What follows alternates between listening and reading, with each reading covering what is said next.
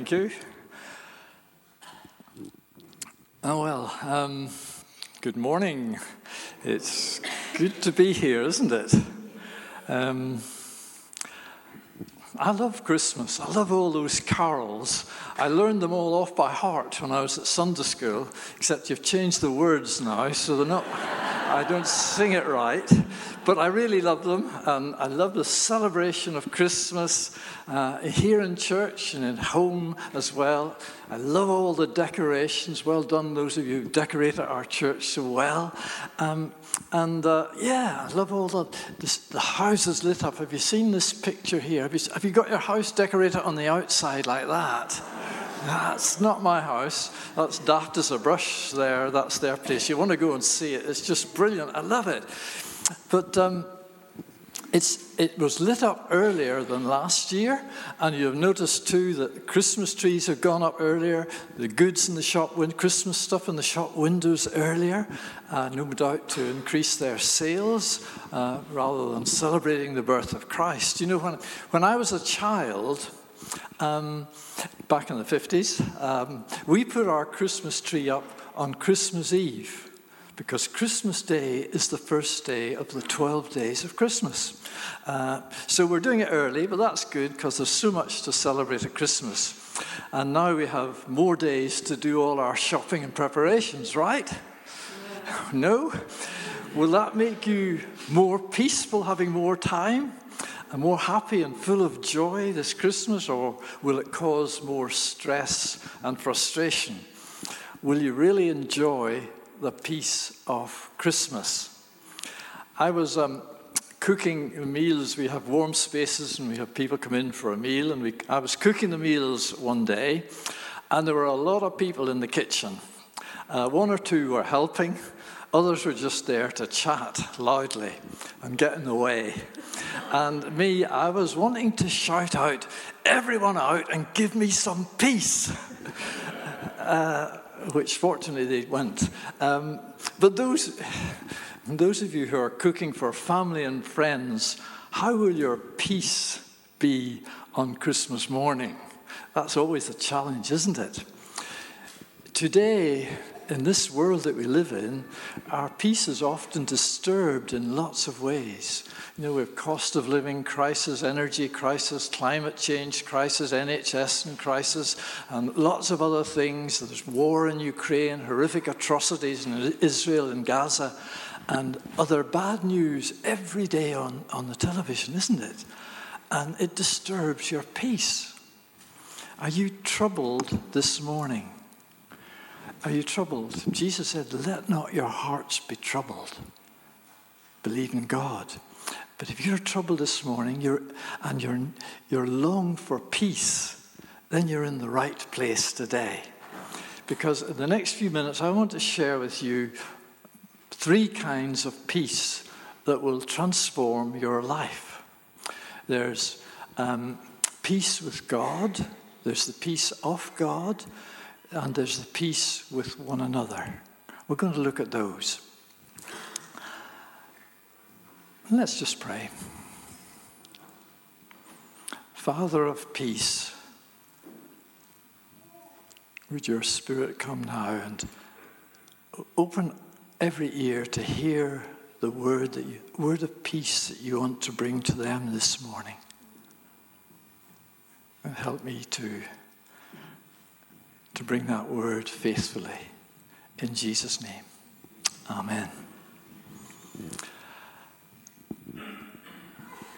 The next reading I think you're going to will have the words, glory to God in the highest, and on earth peace to men on whom his favour rests. Harrods of London, the department store, had words in their Christmas catalogue a few years ago, and it read like this: Christmas is coming, joyful and triumphant, in a blaze of splendour.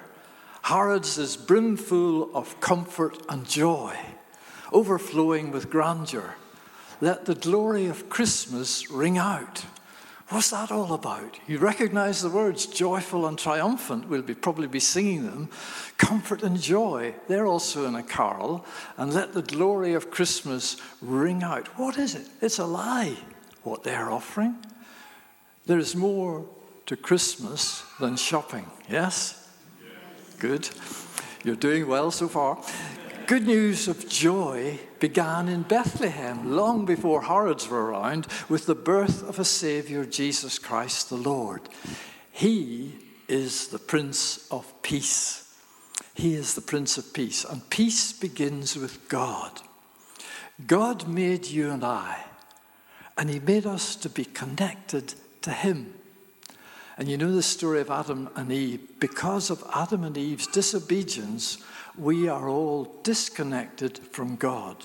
So in our minds, we begin to think, I'll do this or I'll do that. Or I'll do what I want, disregarding any thought of God. And that's what the Bible calls sin. It's rejecting God's authority in our lives, and it's living in his world as if he doesn't exist. And I would really love to sit at home and work through a list of things that I want to do, like do some watercolor painting and learn more of the piano, how to play it, and sing in my guitar, sing God's praises, and go for long walks in the countryside. I'd love to do that every day. But God says, you must do other things. And he's given me other things that I love doing, like preparing sermons, although sometimes that disturbs my peace. That's true. I think God keeps preachers humble by making them a bit disturbed when they're preparing. Is that right, Nicola? Yes. Yes, it's true. Human sin is the ultimate cause of all that spoils life on earth and destroys our peace, even making the peace at Christmas seem difficult to maintain. Paul assures us that it is possible to have, that's Paul the Apostle, not me, assures us that it is possible to have peace with God. That's where it all begins. In Romans 5 verse 1 he says, therefore, since we are justified by faith, we have peace with God through our Lord Jesus Christ. You see that? We are justified by faith. Faith, I learned faith is forsaking all, I trust him. Forsaking all, I trust him. And we are justified by faith because of the Lord Jesus. Because he died on a cross for our sins. And if we put our faith in him, let go of everything else and trust him, then we have peace with God. We are justified. I always was taught justified is just as if I'd never sinned. If you come to the cross and bring your sin to the cross and leave it at Jesus' feet, then he wipes it out. It's gone. And it's just as if you had never sinned. And that's a wonderful freedom. We have a God who loves and cares for all of us, but he can't ignore sin. And in his justice, he must punish us, but in his great love, he longs to forgive us. That's why Jesus came that first Christmas day, to rescue us so that we could be his friends and that we would know God as our friend. He lived a perfect life and perfectly obeyed his Father and took our punishment on the cross. And God raised him to life so that we might know the living, risen Lord in our lives today. If we trust him, ask for his forgiveness, invite him into our lives as Jesus, as our Saviour. He saves us from our sin, and we invite him as our Lord to be the one that we obey, rather than, I'll do this, I'll do that, but Lord, what do you want me to do? And God will accept us and welcome us into his family. It's so good. That's the goodness of God and the love of God. Peace with God.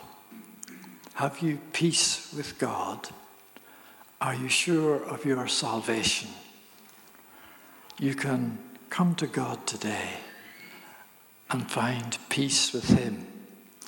And maybe you know, even as I'm speaking, that you need to find this peace with God. Then there will be an opportunity for you a bit later on just to respond to that word. Listen to what God's saying in your heart right now. And maybe some of you have discovered that peace a long time ago and you've lost it since then. You've drifted away from God. It's never too late to come back and discover it again. In 2 Peter, Peter writes, "Grace and peace be yours in abundance through the knowledge of God and of Jesus our Lord." God has an abundance to pour out on us. And the second piece is inner peace, peace of God. The peace of God flows from having peace with God. If there's no peace with God, then there's a barrier between us and God. When we have peace with God, the barrier is gone, so God's peace can flow into our lives and through our lives. That's what we want. A man told a psychiatrist, "Every night when I get into bed, I think someone is under my bed. And I look under, but there's never anyone there. So then I crawl under the bed to sleep, and I get the idea that there's someone on top of the bed. And this goes on all night, up and down, up and down. It's driving me crazy," he said. "Do you think you can help me?" The psychiatrist says, "I think I can. All you have to do is visit me twice a week for the next 2 years, and I think I can cure you. It'll cost you £100 per visit. That's around 21,000 over the 2 years." And the man said, "Ooh, that's pretty steep," he says. "I'll talk it over with my wife." So the next week the man called the psychiatrist and he said, "Thanks," he says, "but I won't be coming back. My wife didn't like the price, so she has solved the problem." The psychiatrist said, "How did she do that?" The man said, "She cut the legs off the bed, so there can't be anyone under it." Well, God wants to cut the legs off our worries and our anxieties and our fears. He doesn't want troubled hearts. We are not to let our hearts be troubled. That's what Jesus said. We can enjoy inner peace. When you have peace with God, God's peace can flow into your life. The Holy Spirit is a spirit. He brings peace. John in his gospel says, "Peace I leave with you. My peace I give you. I do not give as the world gives. Do not let your hearts be troubled, and do not be afraid." Do you hear that? Peace I leave with you. My peace, that's God's peace, I give you. Just think about that. God, creator of the universe, wants to share his peace with you. He can give you peace. He can give you peace. And it's not like the world's peace. Troubled hearts can quickly look for peace in other places, in shopping sprees, or in alcohol, or in drugs, or television, or sports, or lots of other distractions. But look for the real peace. This is a gift from Jesus. We can have the peace of Jesus no matter what happens to us. You are not kept from trouble in your life, and Jesus doesn't promise you that you won't have troubles. In fact, he says, in the world you will have troubles, but we are promised his peace through our troubles. Look at his life and how peacefully Jesus lived day by day, despite hatred and beating and mockings and crucifixion. He still had peace. Even from the cross, he was speaking peace to those around him. The Lord is near. Do not be anxious about anything, but in everything by prayer and petition, present your requests to God, and the peace of God, which transcends all understanding, will guard your hearts and minds in Christ Jesus. Do you hear that? The Lord is near. That's at the end of the previous verse, but I think it should be at the beginning of this verse. The Lord is near, because that's so special. Do you know the Lord near you? Do not be anxious then about anything. This is an all-encompassing solution for anxiety. But in everything by prayer and petition, present your requests to God. If you've not got peace, bring the troubles to God, is what he's saying. Troubled hearts can pray, and God will guard your heart and minds, your thoughts and your feelings. And the peace of God, which transcends all understanding. I don't understand it at times, so I have peace.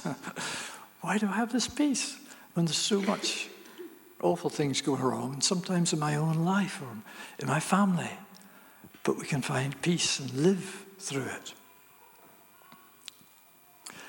But we can play our part in guarding our hearts because we need to think about truth. What Paul later on in Philippians 4 says of what's right and pure and holy and praiseworthy. Keep your thoughts on good things, on the things of God. And people will see you going through your troubles and be amazed. Where did he or she get such peace? And you will witness to the peace of God in your life. I think of Hugh, 80 years old, a lovely man of faith, diagnosed with pancreatic cancer. And I went to see him and he said, I've lived a good life. He said, I've enjoyed God. I have peace. And I remember him saying, I just want to go to St. Oswald's and get even more ready to meet Jesus in the few weeks that I've left. That's the peace of God that passes all understanding. You can't explain it. You will keep in perfect peace him whose mind is steadfast because he trusts in you.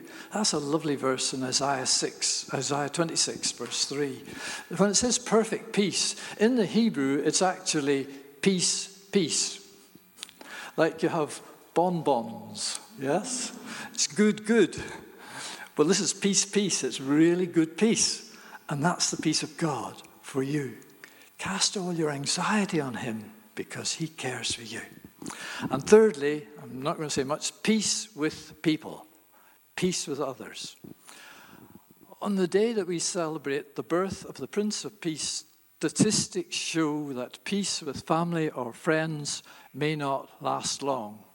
Peace is disrupted in lots of ways on Christmas Day, isn't it?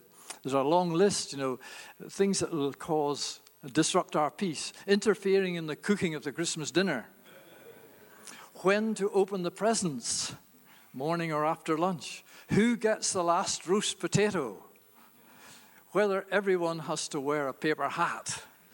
Ooh, people get quite worked up about that one. Airing old feuds, old family feuds. Arguments about Monopoly rules or other game rules. Whether or not to watch the King's speech. These things, isn't it? Hebrews 12 says, make every effort to live in peace with all men and to be holy. Without holiness, no one will see the Lord. See to it that no one misses the grace of God and that no bitter root grows up to trouble and defile many. If God loved us when we were in our sins, we must love others even when they don't meet all the conditions that we have set for them and the standards we have set for them. You can't set standards for someone else.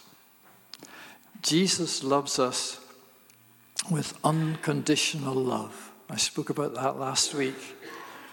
How God challenged me about not loving someone who was a pain in my life. And God challenged me to love with unconditional love, because that's how Jesus loves you and I.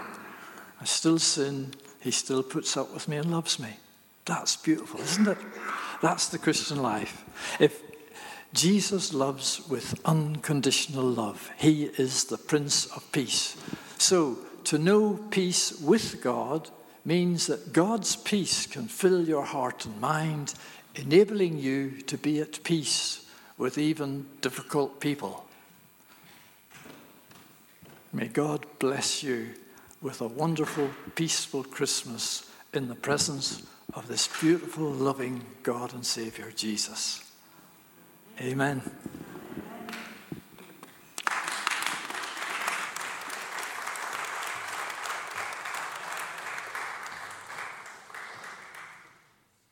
What do I need to do after this service?